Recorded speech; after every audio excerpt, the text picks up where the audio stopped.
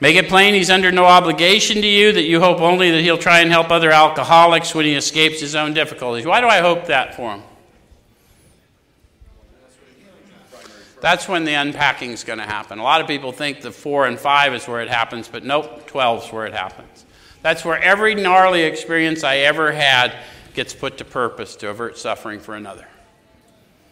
So I hope you'll do it, because otherwise you just got a garbage collection that you haven't done anything with.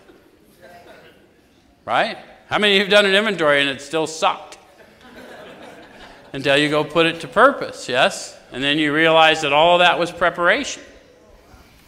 All right, so suggest how important it is that he place the welfare of other people ahead of his own, and make it clear that he's not under pressure, that he needn't see you again if he doesn't want to.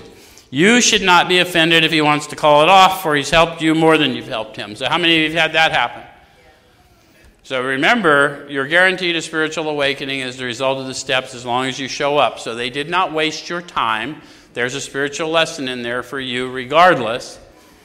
If they tell you they're going to work with someone else and it makes you mad, which happens to all of us, that means I had an attachment to something that wasn't mine to attach to.